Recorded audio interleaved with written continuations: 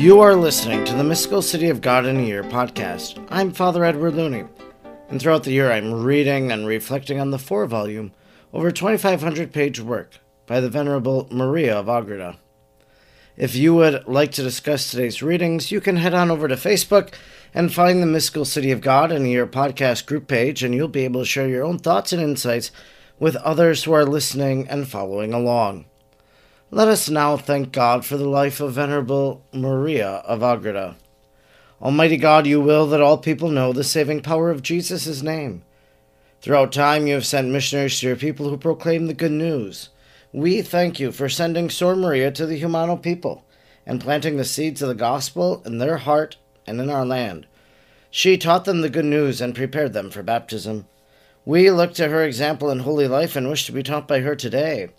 Sor Maria, teach us how to pray and meditate. Teach us how to imitate the virtues of Our Lady. Teach us the mysteries of our faith. Almighty God, stir aflame in our hearts the same missionary fervor of Sor Maria, so we may be as emboldened as she was to proclaim the gospel of our Lord Jesus Christ, who lives and reigns with you in the unity of the Holy Spirit, God, forever and ever. Amen. If you would like to support this free podcast, you can do so by sending a tip through Venmo to the handle Mystical City of God. Today is day number 344. We are reading from Volume 4, Book 8, Chapter 11, paragraphs 595 to 602. Chapter 11. The Lord, by new favors, raises the Most Blessed Mary above the state described in the 8th chapter of this book. 595. In the 8th chapter I have stated that the Queen of Heaven for 1,260 days was nourished and maintained in the condition and state described by the Evangelist, as described in the 12th chapter of the Apocalypse. The number of days made up more or less 3.5 years, and brought the Most Blessed Mary to the 60th year of her life, plus 2 months and a few days, and the 45th of the Lord.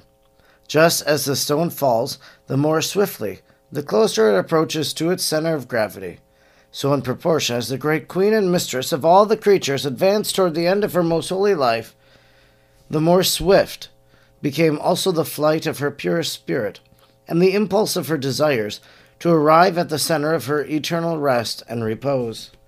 From the moment of her immaculate conception, she had issued forth like a vast river from the ocean of divinity, where she was conceived in the eternal ages, and by the inundations of gifts, graces, favors, virtues, merits, and holiness.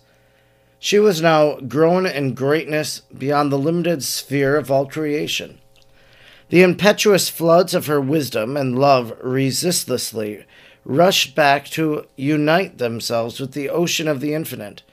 For thence she had issued only in order to shed forth over and over again her maternal clemency upon the Church. 596.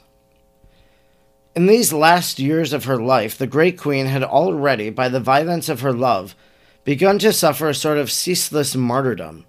Without a doubt it is true in the spiritual order what philosophers claim in the corporeal, that the nearer a moving object approaches its center of attraction, the more powerfully is it drawn to that center.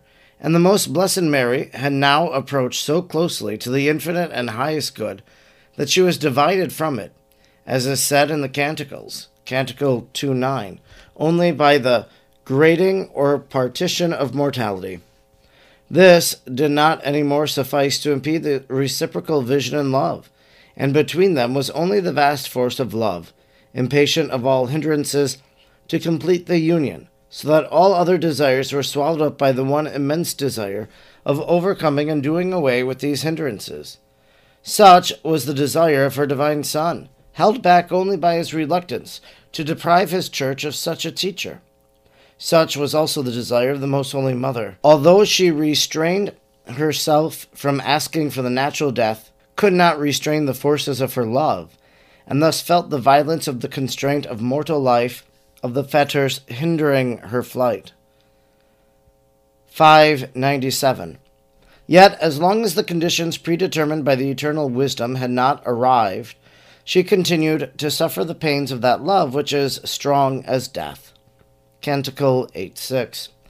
Through them she called upon her beloved, who came from the retreat from the mountains to dwell in the village of the plains, Canticle 7:11, to view the flowers and the fragrant fruits of his vineyard.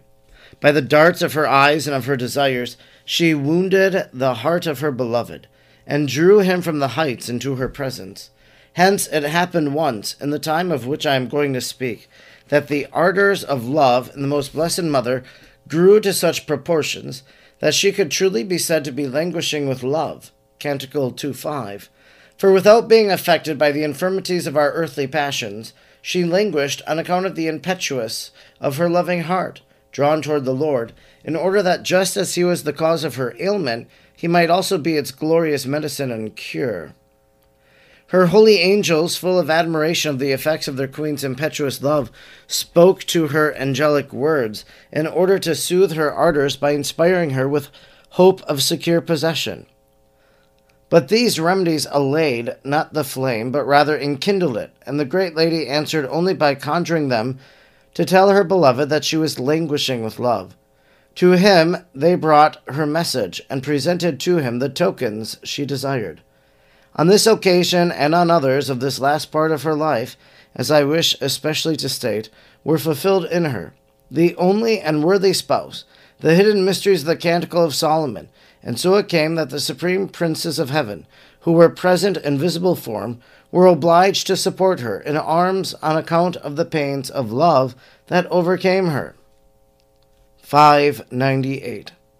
Then her divine Son came down from heaven, seated on a throne of glory and surrounded by myriads of angels, who gave him praise and magnificence. Coming to the most blessed Lady, he refreshed and comforted her in her pains, and said to her, My mother, most beloved and chosen, for our delight, the clamors and sighs of thy loving soul have wounded my heart. Come, my dove, come to my celestial fatherland, where thy sorrow shall be turned to delight, thy tears into gladness, and where thou shalt rest from thy sufferings. Immediately the holy angels at his command placed the queen at the side of the Lord, her divine Son, and with celestial music they all ascended to the empyrean heaven. Mary fell in adoration at the throne of the most holy Trinity. The sacred humanity of Christ kept her at his side, causing new accidental joy to all the courtiers of heaven, and according to our mode of speaking, exciting anew the attention of all the saints. He presented her and spoke to the Eternal Father, saying, 599.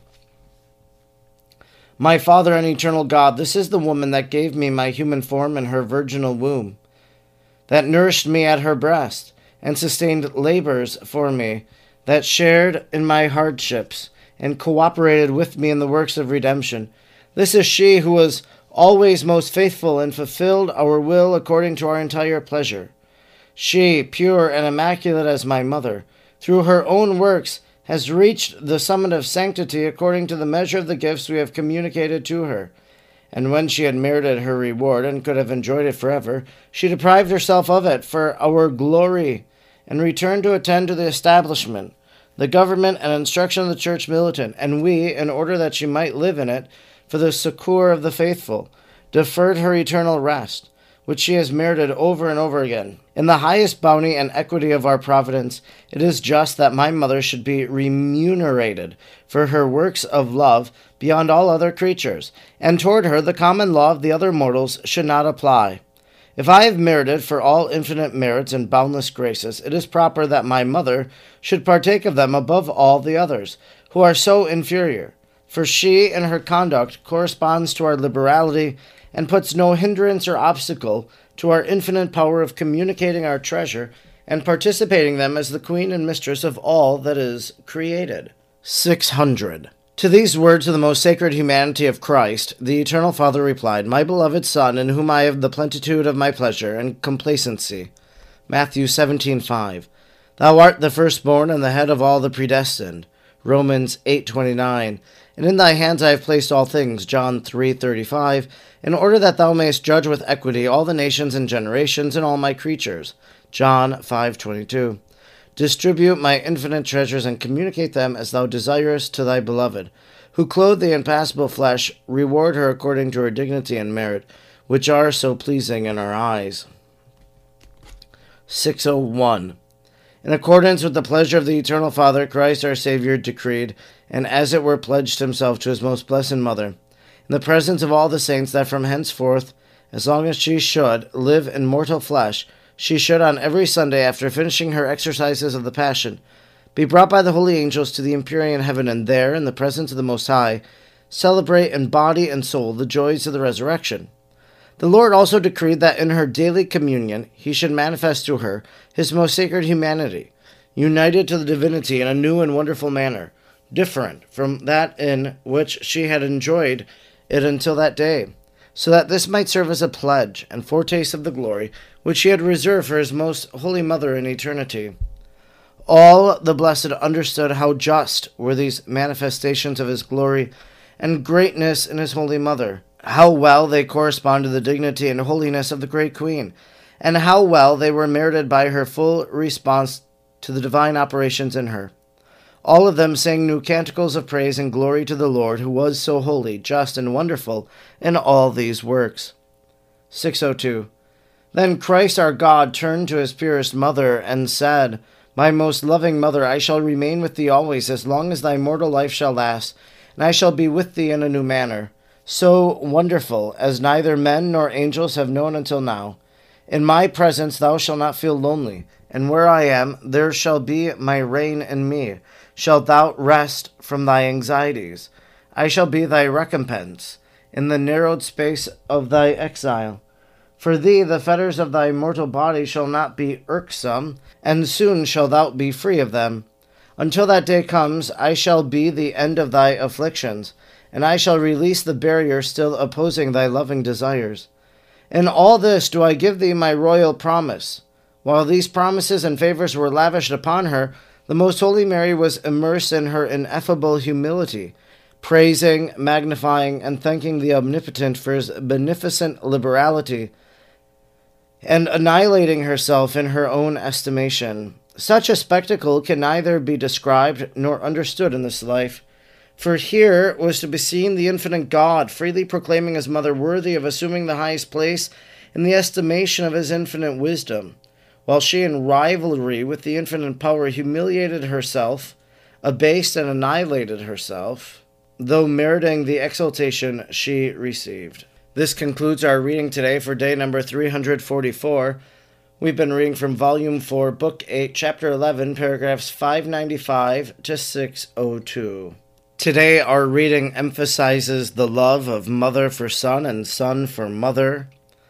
Mary relating her heart to Jesus, Jesus coming to her and sharing things with her, Jesus going to the Father, appealing on behalf of his mother for specific graces he wishes to give to her. This is a reading that draws our minds to think of Mary's longing for the kingdom of heaven.